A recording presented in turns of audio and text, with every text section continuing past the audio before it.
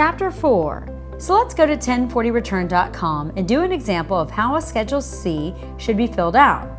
The program is designed to ask you questions so you do not miss a deduction, and the best part is 1040 Return helps prevent you from being audited by the IRS. Okay, we start on the home page of 1040return.com and you can click on the button to begin your tax return. This is a sign-in page to begin your tax return. So normally, if you do not have an account yet, you would sign up here. This will take you to the page where you would create your username and password. But for the sake of keeping this video short, we've already set up an account for this demonstration. So, I will go ahead and put in my username and password to begin the return. Since we've already created a return on the first page, you will see an overview of what still needs to be done. So let's click on the name and address and you can see we've already put in the data for this fictional return for Joan Smith.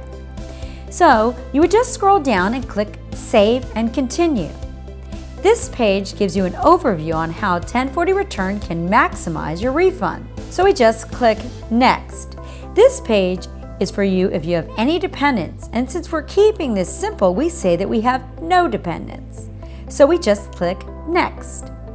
This page asks about income. So on this line asking if you have any income from self-employment, we mark Yes and then click Next.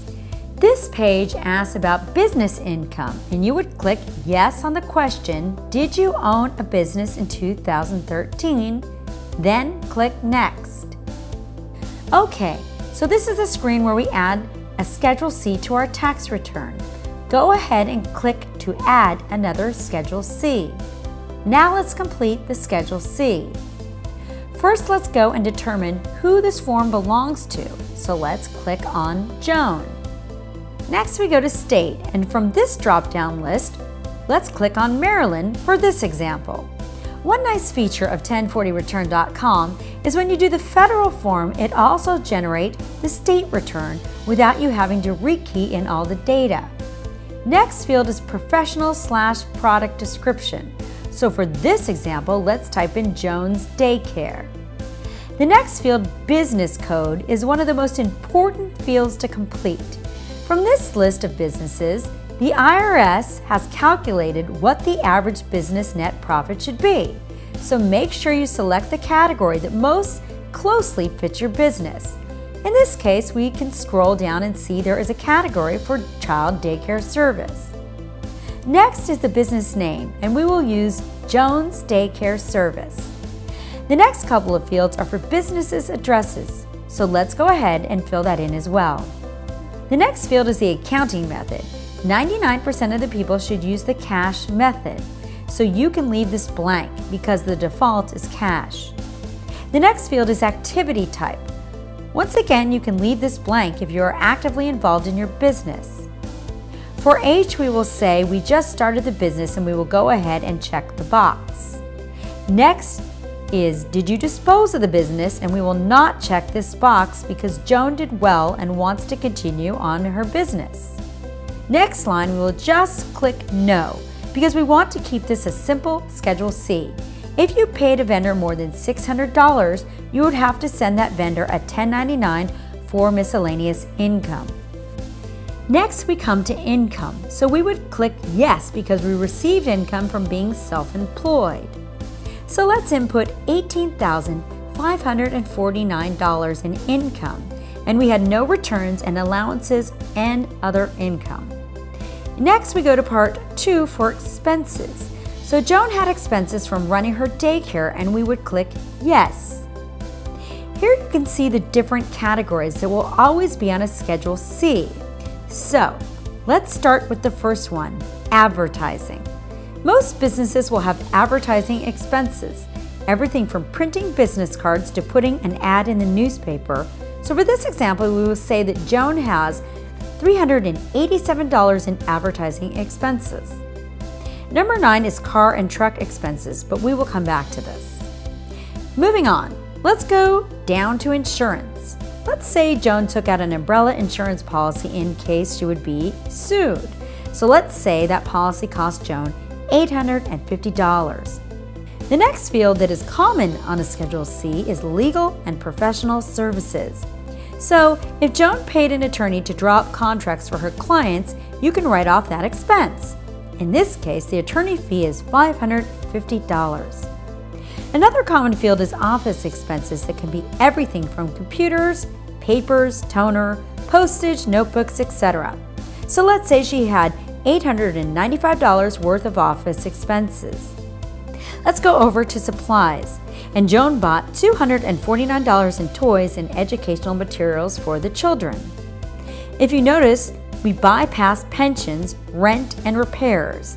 Generally, you do not use these fields for a daycare, with maybe the exception of repairs to your facility from the wear and tear of running a daycare.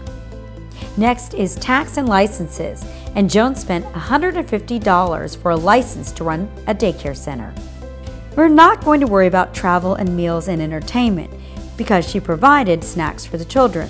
That would go on a different line, which we will complete in a minute. The next item is cost of goods sold, so since Joan has no inventory, we would click No. You can see this paragraph here about business-related vehicle information. This gives you directions on how to enter your information. We will fill this out in a moment. Next is other business expenses. This is your opportunity to list business expenses that had not been listed above. Let's click on Yes. So let's talk about those meals for the children. Joan has determined that she spent $2,500 on meals for the children throughout the year. Next line, let's talk about her cell phone. Most people use her cell phone for business and personal use. So I recommend that you split the cost in half, and we will use the number of $600, which is half the cost of Joan's cell phone bill for the year. For this example, we are not going to worry about healthcare insurance. So let's go ahead and hit Save. On this page, we're going to click on Review so we can input our auto expenses and our home office deductions. So let's click on Review. On this page, we want to scroll down and revisit deductions and credits and click on this line. So everything has been checked No, except that which applies to this Schedule C, and then we hit Next. Once again, on this screen, everything will be checked No, except that which applies to this Schedule C, which will be use of car and home office for your business. Then we click Next. Now we are going to add a form for the Auto Expenses worksheet. In this field, we click Schedule C. I'm going to fill out the rest of these fields.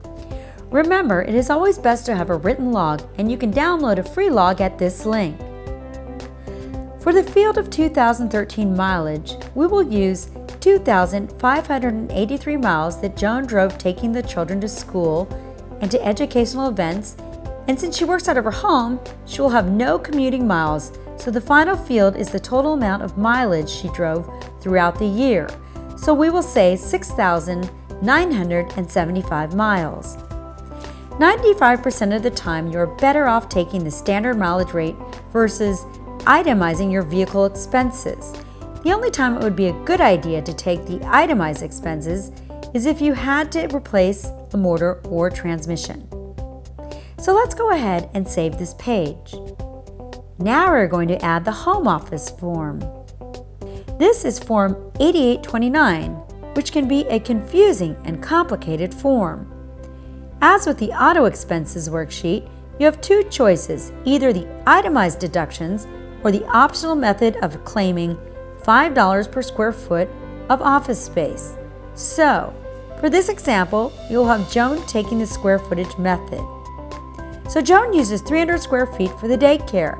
The total square feet for her home is 1,000 square feet, and we are going to click on Yes for the Safe Harbor method to calculate our home office deduction. Let's click Save and Continue. Then we are going to click Next. This page is the wrap-up looking for any additional deductions. So I've already filled this out, so we can move on. We're not going to do a state return at this point, as we will save that for another educational video. Now we are going to look at the return and see what it looks like.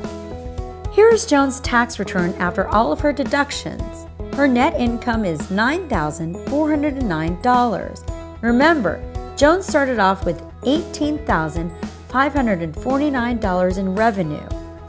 Also, for being self-employed, she receives a deduction from Social Security tax of $665. So her total taxable income is $8,744.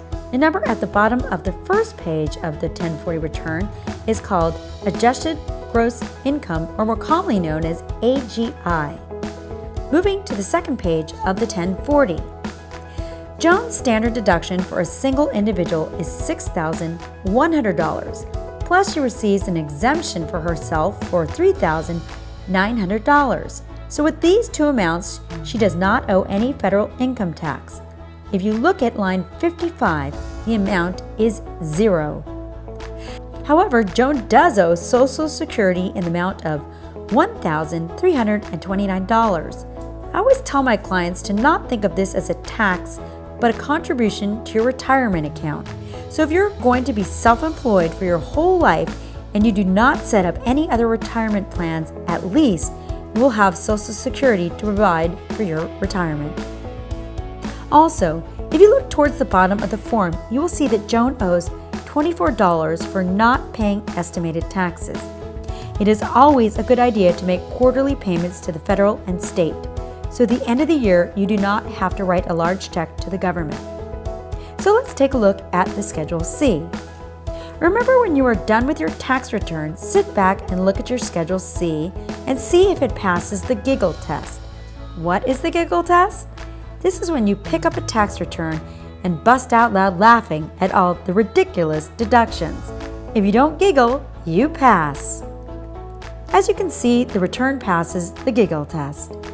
So let's close this PDF and continue. It's always a good idea to e-file your return. Even if you owe the IRS money, you have until April 15th to pay the IRS. On this page, we have already applied for audit assistance, which is only $19.95. So if you have any problem with the IRS, we will help you resolve the matter. If you had to pay a CPA or enrolled agent, it would cost you at least $150 per hour. So for $19.95, you can sleep well at night. This is the page you pay with your credit card, and then you can print out your tax return and e-file it to the IRS. Thank you for watching. We hope you gained more insight on why the IRS would audit a Schedule C and learn valuable tips on how to prevent it. Remember, www.1040return is the most trusted software in filing a Schedule C and will help prevent you from being audited. So try it today for free at www.1040return.com.